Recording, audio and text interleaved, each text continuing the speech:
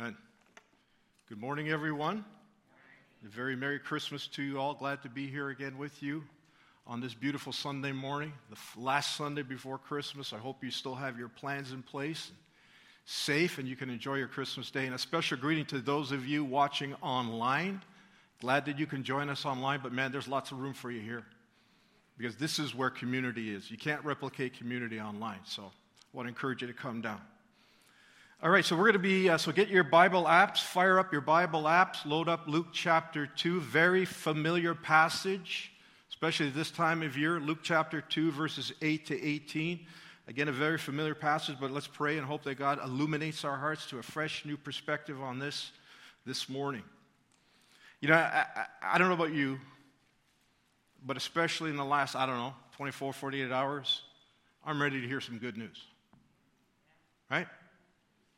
I don't know about you, but I'm ready to hear some good news, man. It just seems like, that's true this time of year, a regular time of year, regular time of Christmas season, but especially true these days, isn't it?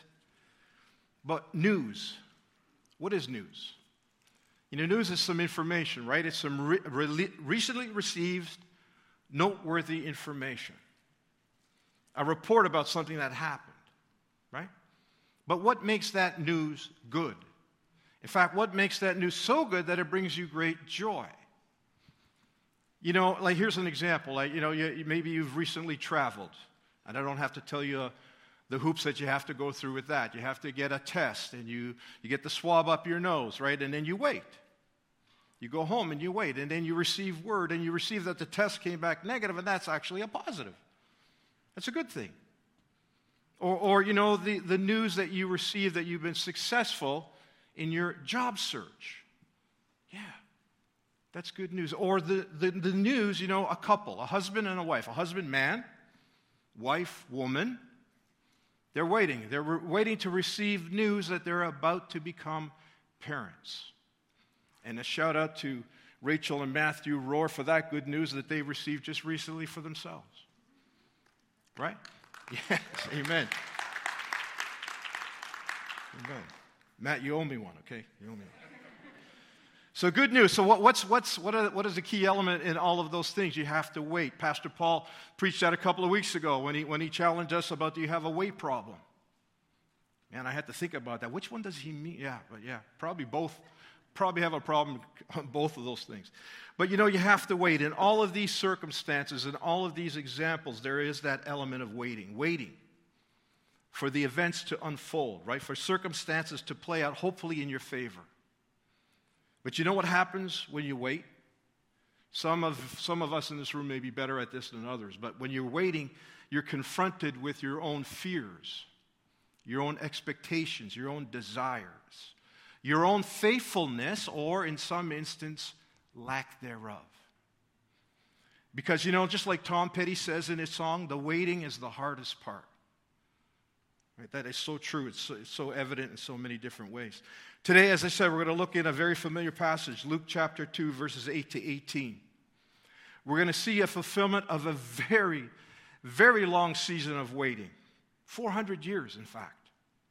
400 years of silence after Malachi had prophesied about the forthcoming, long-awaited, long-expectant Messiah. The deliverer, the promised deliverer was coming. God has promised, and He fulfills every one of His promises. And that you can take to the bank. The long-awaited peace and, yes, justice that was to come when the Messiah arrived. The book of Malachi ends with this kind of faint promise of a future hope. When Malachi says this, he says, quote, "Behold, I will send you Elijah, the prophet, before the great and awesome day of the Lord comes. And he will turn the hearts of fathers to their children, and the hearts of children to their fathers, lest I come and strike the land with a decree of future destruction." It's Malachi chapter 4, verses 5 and 6. And then you know what? You know what happened then, right after that? Nothing. Silence. That's it. That was the last word from God. No prophets were sent to bring messages of hope. No angels, no kings, no deliverers. Most of God's people at that time were scattered about the surrounding nations. It was pretty bleak. Some of God's people had returned to the promised land. They came back with Zerubbabel and Nehemiah. But it was pretty bleak. But remember this, right from the fall in the garden. Remember, first Genesis chapter 1, perfect, sinless. The propensity to sin existed, but sin had not entered the equation yet. That comes in Genesis chapter 3. And sin mars all creation. In fact, Romans chapter 8 tells us that all creation groans for the sons of God to be revealed. So Genesis chapter 3, right from the fall in the garden down through the ages, God promised. He promised. He promised his people that he would send a Messiah, a Redeemer. He would be the light, not only to the Jewish people whom he called out to be the light, didn't do too well, but to the entire world. Jew and Gentile alike, the promised deliverer, the Messiah. Isaiah, the prophet Isaiah, spoke of that day, that very day that we commemorate this time of year. He spoke of that 700 years before it actually came. He prophesied about it. In Isaiah chapter 9, verse 2, Isaiah said this, quote, "The people who walked in darkness have seen a great light. Those who dwelt in the land of deep darkness, on them has light shone." Amen. It's a promise from God. You know, there's really no easy answer as to why God makes us wait. You know, and sometimes those answers, when they do sound easy, can be a little trite. There's really there's no simple way to speed things up. Sometimes I've wished I could. You know, you can't revert to your 2-minute drill, so to speak, and your no-huddle offense. Those of you who are football fans would know that reference. Try and speed up time. You know, time doesn't speed up when you do that. We do. There's no way. But here, take great comfort in this, especially now, in the circumstance we find ourselves in. Take great comfort in knowing this, that God makes everything beautiful in its time. Yes. That's good news, man. That's good news that should bring you great joy. God makes everything beautiful in its time. Ecclesiastes 3, verse 11. That should bring you great joy. All right, so let me just set the framework down. Let me set the framework down as we dive into our passage here. This is Luke chapter 2. Luke is the author of this gospel, as we know. He's also the author of the book of Acts. Luke is the only Gentile New Testament writer. And he was a man of very wide bandwidth. What do I mean by that? He noticed things. He took note of things. He was a physician by trade. We know that. He tells us that. And he writes this gospel so that you would know, so that you would have certainty concerning the things you have been taught. That's why he writes it. Specifically to Theophilus, and that word translated means lover of God. But he noticed, and he takes great detail in telling us and writing down things that would generally be just taken for granted, perhaps. Here, I'll give you an example. He noticed and he wrote about groups of people who were generally often neglected by the culture of his day. Sadly to say, often neglected still to this day. For instance, women, children, the sick, the poor, outcasts, foreigners, the demonized, the lepers, enemies, Samaritans, Pharisees, and yes, even the shepherds. He writes about all of them. He takes great pains, he goes to great lengths to tell us about these groups of people. Why? Because he's pointing us to Jesus. He's pointing us to Jesus. And he's reminding us and he's pointing us to Jesus' great love and interest in all kinds of people. because he's the one who created them. That's good news. That should bring you great joy. So chapter 2 here in Luke chapter 2 starts out with a decree. It's an official order. Has great weight to it. A decree that went out from Caesar Augustus, who was the great nephew of Julius Caesar, or Julius Caesar was his great uncle. And he had recently, this Augustus had recently been crowned the new Caesar. So he was the emperor over the entire Roman Empire. So he had great influence. He was given the name Augustus. That's really not his name. His name, his birth name was Octavian. But he was given the name Augustus for a very specific reason. The Roman Senate conferred deity and godlike status on him by conferring to him this name. So by giving him this name, that was their way of telling all the citizens that this man was God himself, and that his words and his decree were the very words of God. So it came with a lot of weight to them. So he, Augustus, issues a decree that the whole world, the Roman Empire, should be registered. A census should be taken. And the whole purpose of the census was just to exact more taxes. More wealth. We need more. Then there's Quirinius. He was Syria's governor. We see that at the beginning of chapter 2. In other words, the Romans came to call this region in Israel by the name Syria. All right, so that's the macro level of what's going on. Here is the micro level of what we're about to encounter. There's a young woman.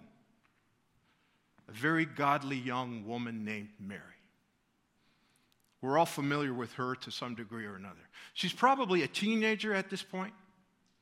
She's betrothed or engaged to be married to a man named Joseph. Exciting. And betrothment in that usually was, that engagement took about a year. 12 months before the actual marriage ceremony took place and they became husband and wife. So she's a teenager at this point, a very godly young woman, when she has this encounter, this very special moment in her life, when an angel named Gabriel. Now, what do we know about the angels? Hebrews chapter 1, the author of Hebrews tells us that angels are ministering spirits sent to serve those who would inherit salvation. And at times, the angels take on human form, human flesh. And in this case, this angel is even named Gabriel. So Gabriel approaches Mary with these words. Mary calls her by name. Most favored of the Lord. Man. How about that? Mary, you have found favor with the Lord, Mary. Or maybe the better way to look at it is, the Lord's favor has found you. And you know what that favor, the Lord's favor, is synonymous with? Grace. Right? Grace is God's unmerited favor. Gabriel is telling Mary, Mary, God's grace has found you. And it's going to be manifested in this way, Mary. This is how it's going to be manifested. You shall bear a child. The child in your womb will be conceived by the power of the Holy Spirit. And this child is the creator of the universe, the promised Messiah, Mary. To you, this has been granted.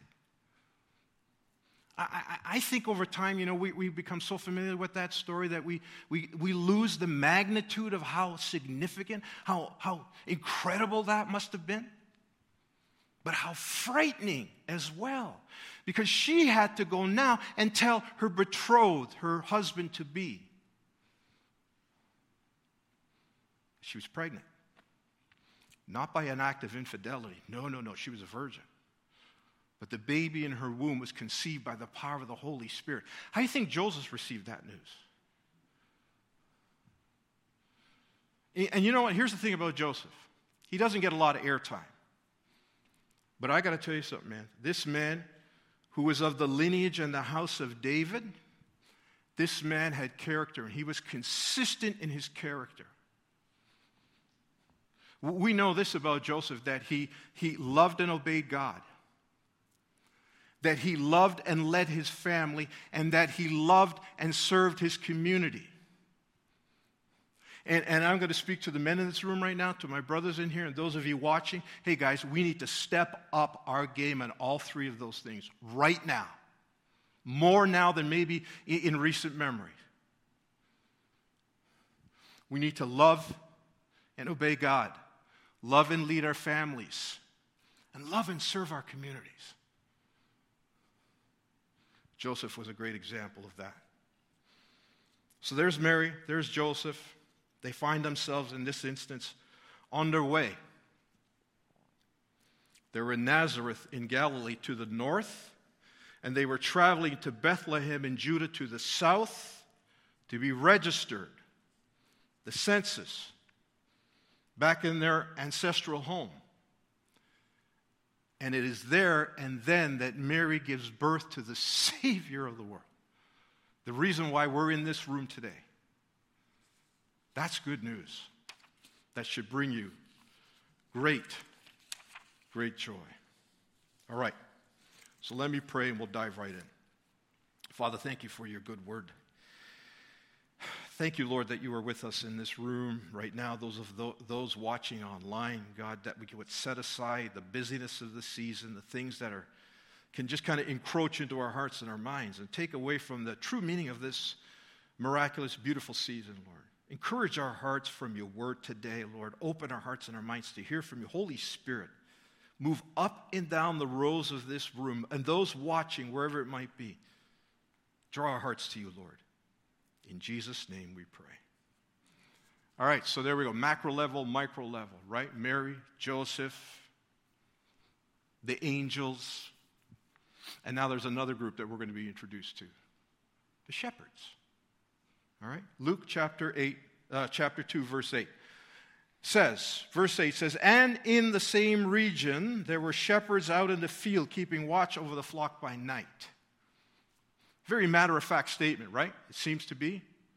Like Luke, but as I said, Luke takes great length in detailing all this information, these details. He said, in that same region, in the region of Bethlehem, on this particular night, not any different from the previous night or nights previous to that, there were a bunch of shepherds. The shepherds were keeping watch over the fields at night, over the flock. That's what shepherds do. And these guys were probably not much different than us in this room right now. There was nothing significant about them, nothing to write home about, so to speak. But they took care of the flock. They would generally have a staff. You've seen the pictures, I'm sure, like a pole, and at the top of the pole was a bit of a curve. They would have that staff. It was a long pole. The staff was used to bring the straying sheep back in. They would also be accompanied with, or they would have a club. And the club was used to ward off predators. And then they would have a little pouch generally, and in that pouch would be some provisions, like a little bit of food, maybe a little bit of water. And that's it. That's it. But they kept watch over the field by night. So they were very familiar with the terrain. They're very familiar with the sheep. In fact, still to this day, it is known that the sheep can discern the tone, the timbre of the shepherd's voice. That's amazing. As was the case then, is still the case today. But their work made them ceremonially unclean. And it kept them away from the temple for long periods of time until they could be made clean. But they kept watch over the field by night. Look at this, verse 9. So Luke is telling us what's going on. Then verse 9. So this night, not any different from any other night, becomes a very different night. Very quickly.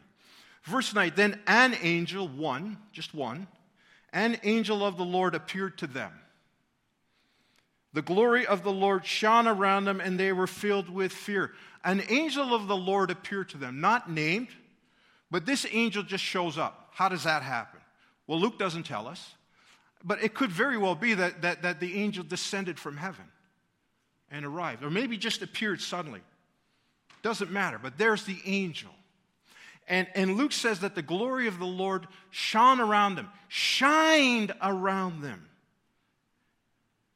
So glory, we talk about the glory of the Lord. What is glory? Glory is what emanates from, right?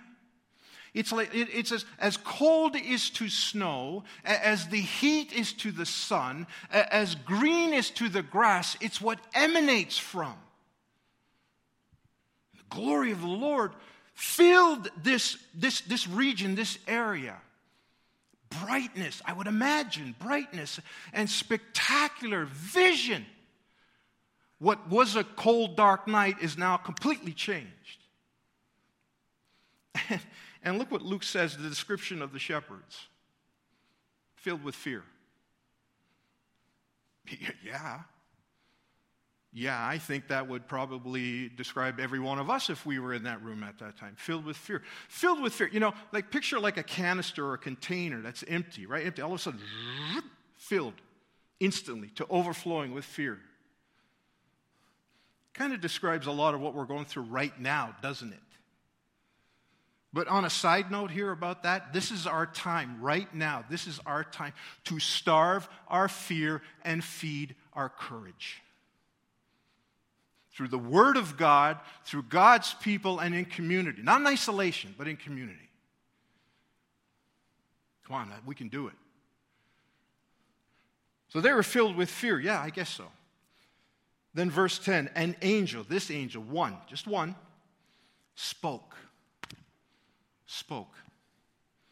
and said to them, fear not.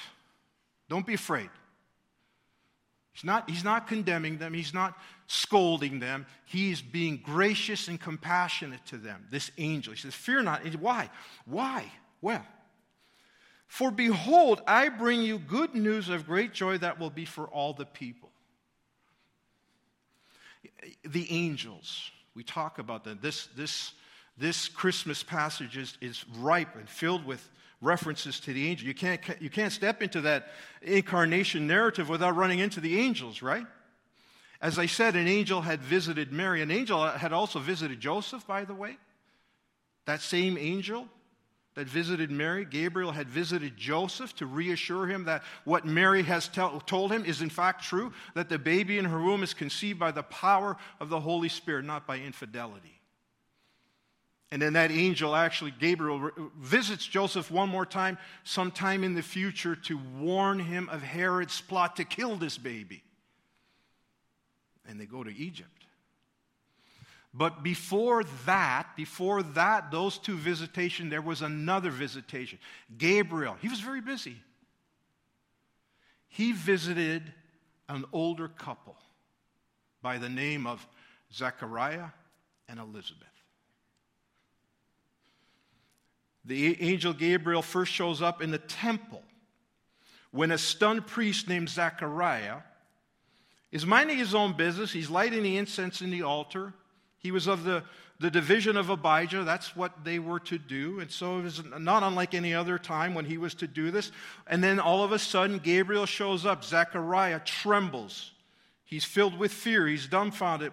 And the angel Gabriel says this, announces that Zechariah's wife, Elizabeth, would soon conceive a special Elijah-like son who we know as John the Baptist. Zechariah says, as he's having a conversation with Gabriel, how can that be? He said, because both he and Elizabeth are well advanced in years. In other words, beyond childbearing years. And I love Gabriel. He says, nothing is impossible with God.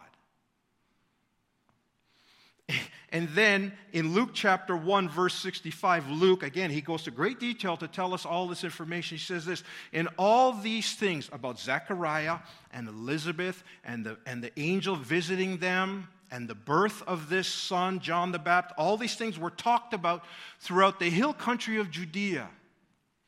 Why is that important? Why do I share that with you? You know who resides in the hill country of Judea? Do you know who resides there? The shepherds. The shepherds, keeping watch over their flock by night. So this event, the birth of John the Baptist, had happened 5 or 6 months before this very encounter. So they would have heard the news. This incredible news of the birth, that Zechariah and Elizabeth had a son and the visitation of the angel. They would have heard this news. You see, so when the angel Gabriel, he's not named, I shouldn't call him Gabriel, but when the angel visits the shepherds and he says, I bring you good news of great joy, the fear would have begin to dissipate, because this news is similar to that news because it's connected. There's a reference. There's a historical reference that makes sense of what they're seeing right now in the present. Fear starts to dissipate. That's why the angel said, I'm bringing you good news of great joy, which is similar to the news you would have heard, connected. That news and this news is connected. Oh, in fact, it's connected even further, 700 years back when Isaiah prophesied the forthcoming of the Messiah. All right, so let's go. The angel said, fear not. Behold, I bring you good news, similar to the news you would have heard. Great joy. But here's the difference. It's going to be for all people. Not just for the Jews and the Gentiles, for Caesar, for Quirinius, for every tribe, tongue, and language. Everyone. This news is for everyone. Well, what is it? Verse 11. This news for all people. For unto you, this day, in the city of David, a Savior, who is Christ the Lord. Unto you is born this day in the city of David, who is Christ the Lord. Unto you. You know, unto you means that something's happened. Something has occurred, and it's been given to you. Unto you this day, something has occurred. And the angel says, for unto you, this has happened, has been given to you, for all people is born, has come into existence. Incredible. Christ the Lord. The promised Messiah is here. Christ the Lord. And you can imagine that maybe the thoughts going through their mind, man, where is this? This I can't wait to see. There's going to be a whole lot of pomp and ceremony. Got to be about this. The Messiah is here. There's probably reams of people going to be there, and a huge gala celebration, and the red carpet's going to be spread out for this event. No. Not in this event. No. For unto you is born this day in the city of David. By the way, the city of David, I thought Jerusalem was the city of David, right? Isn't Jerusalem the city? Yes, it is.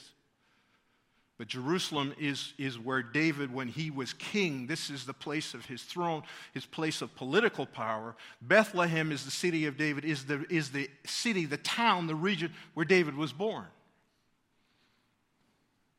You remember the story? Samuel the prophet comes and anoints David, the future king of Israel, pours oil on him. He was a teenager himself. And you know what David was doing at that time? He was a shepherd, keeping watch over the field by night. You see how it's all tied together? The prophet Amos says it's the scarlet thread that ties it all together. God's word is beautiful. I love it. And this will be a sign, verse 12. This will be a sign for you, the angel says. You're going to find a baby wrapped in swaddling cloths and swaddling clothes. I love that, swaddling. I don't use that expression too much these days. I don't know about you, but you could picture a baby just in a blanket, just wrapped up in clothes. And lying in a manger. No pomp, no ceremony, no red carpet. This is going to be a sign to you. Now, remember about the news. This is good news that'll bring you good joy. It's connected back to the news. 700 years before that, Isaiah says this, Isaiah 7, verse 14. Therefore, the Lord himself will give you a sign. Behold, the virgin shall conceive and bear a son, and you shall call his name Emmanuel, God with us. They would have been familiar with that. This news, connected to the news of the birth of John the Baptist, is connected even further back to the promised Messiah. So this is what you're going to find. Shepherds, a baby, wrapped in swaddling clothes and lying in a manger. Now, what's the significance? This is hugely significant. A manger was like a trough, a structure that was raised above the ground. The trough was used to feed the animals. And the shepherds, during the season of birth, when the sheep gave birth to the lambs, they would go amongst them, and they would take the lamb that was unspotted, unblemished, and they would take that lamb and put that lamb in the manger, setting that lamb aside from the rest of it, because that lamb was to be used for the sacrifice in the temple. You see that? See how it's all connected?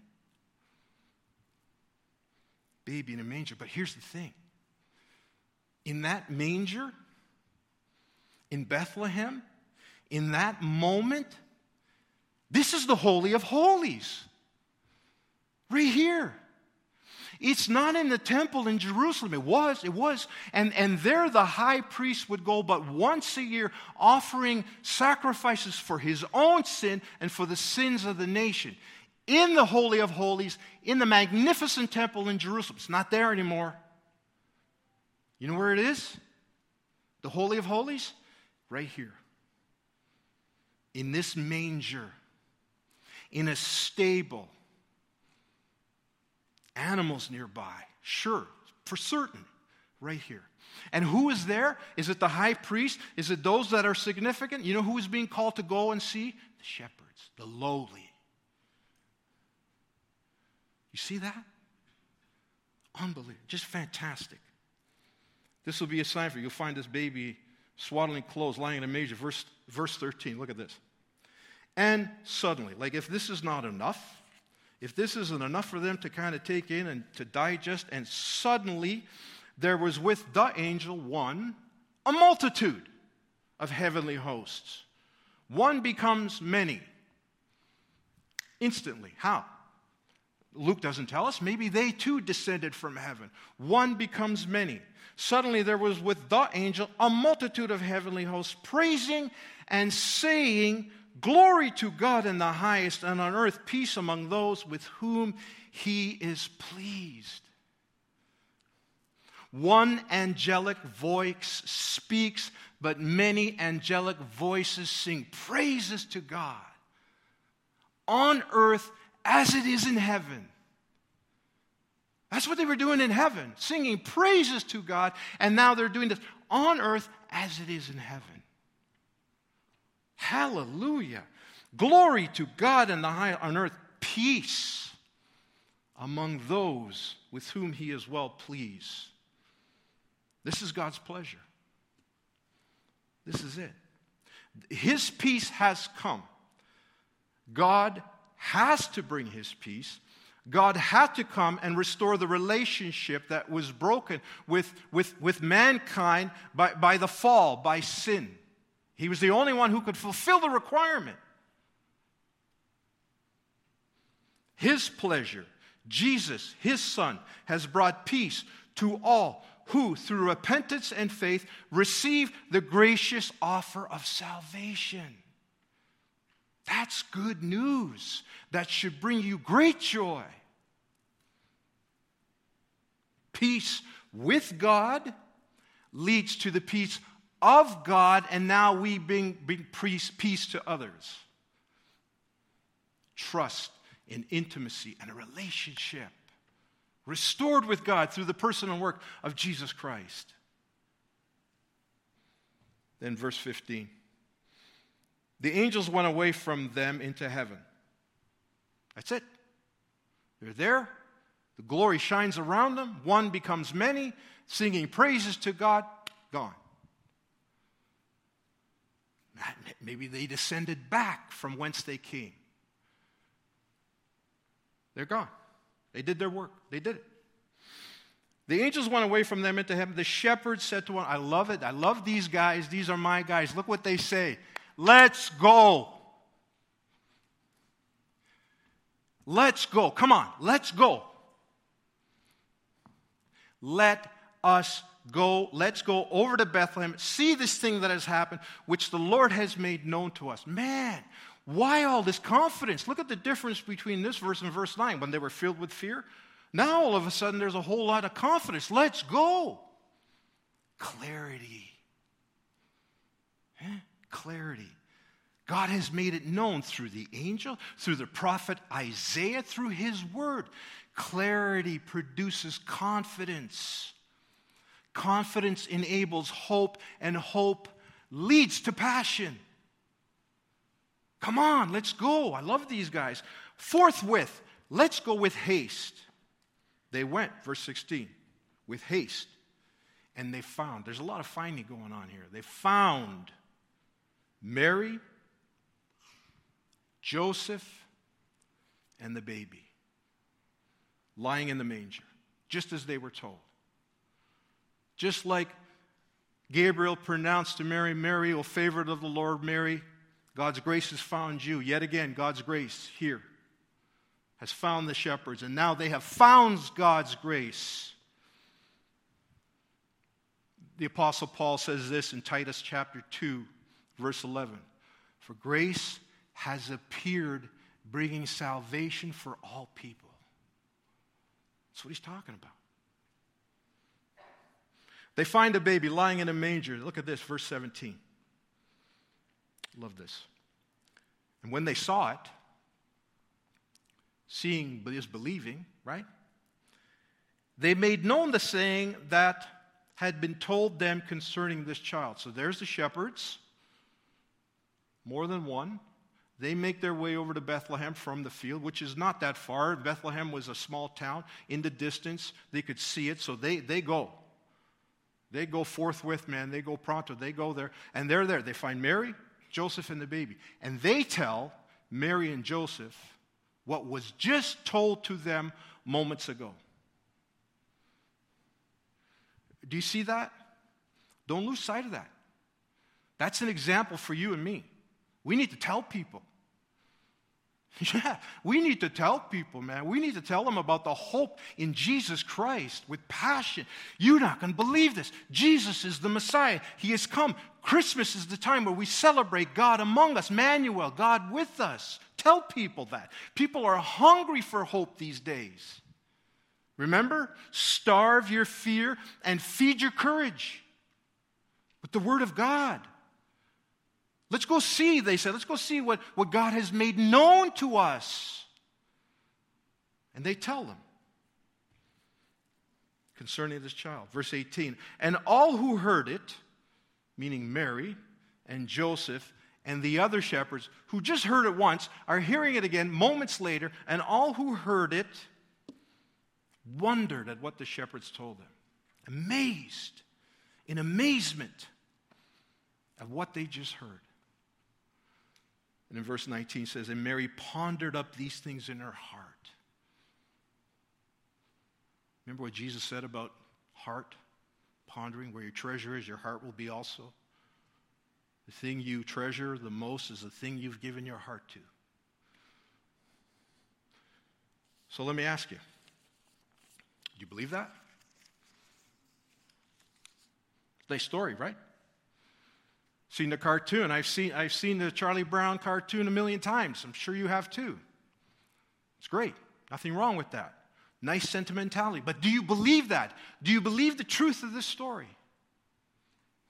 You know, here's the thing. Jesus didn't come and just dump a whole lot of truth into our laps and say, here you go. I hope you figure it out. See you later. No, you know what he said? He said, he's the truth. Jesus did. He said, I am the way and the truth and the life. No one comes to the Father but by me. Do you believe that? Jesus said that he is the good shepherd, and the sheep hear his voice and follow him. And the shepherd lays down his life for the sheep.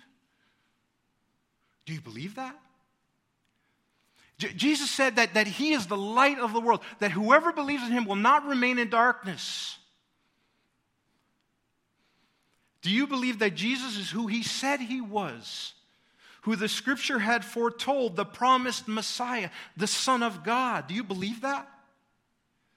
Do you believe that Jesus was born, crucified, died, was buried? 3 days later, he rose from the grave, eternally victorious over all his enemies. And he will return, making all things new. As Luke referred to earlier this morning in his song. That day is coming. We are in the second advent.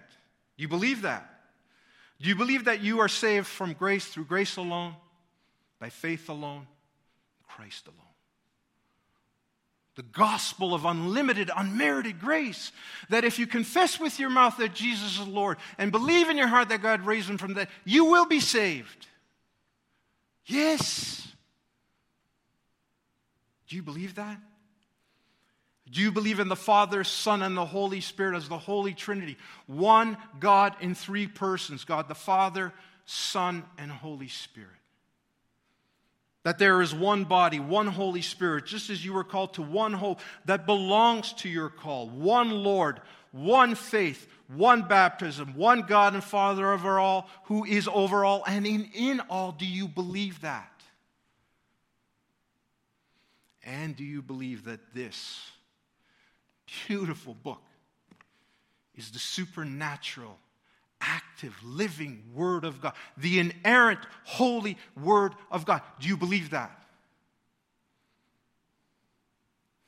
And maybe for some of you in this room, watching online, maybe going, yeah, you know what, man, that's new to me. Or that's news to me. All of that stuff, man. But I'm just not ready. It's not for me. Okay. Jesus says this. What does it profit a man if he gains the whole world and yet forfeits his soul? Think about that.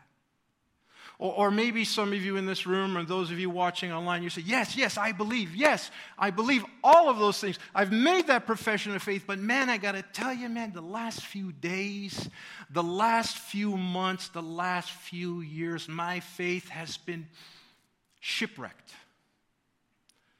It's kind of just gone off the rails. Yeah, I hear you.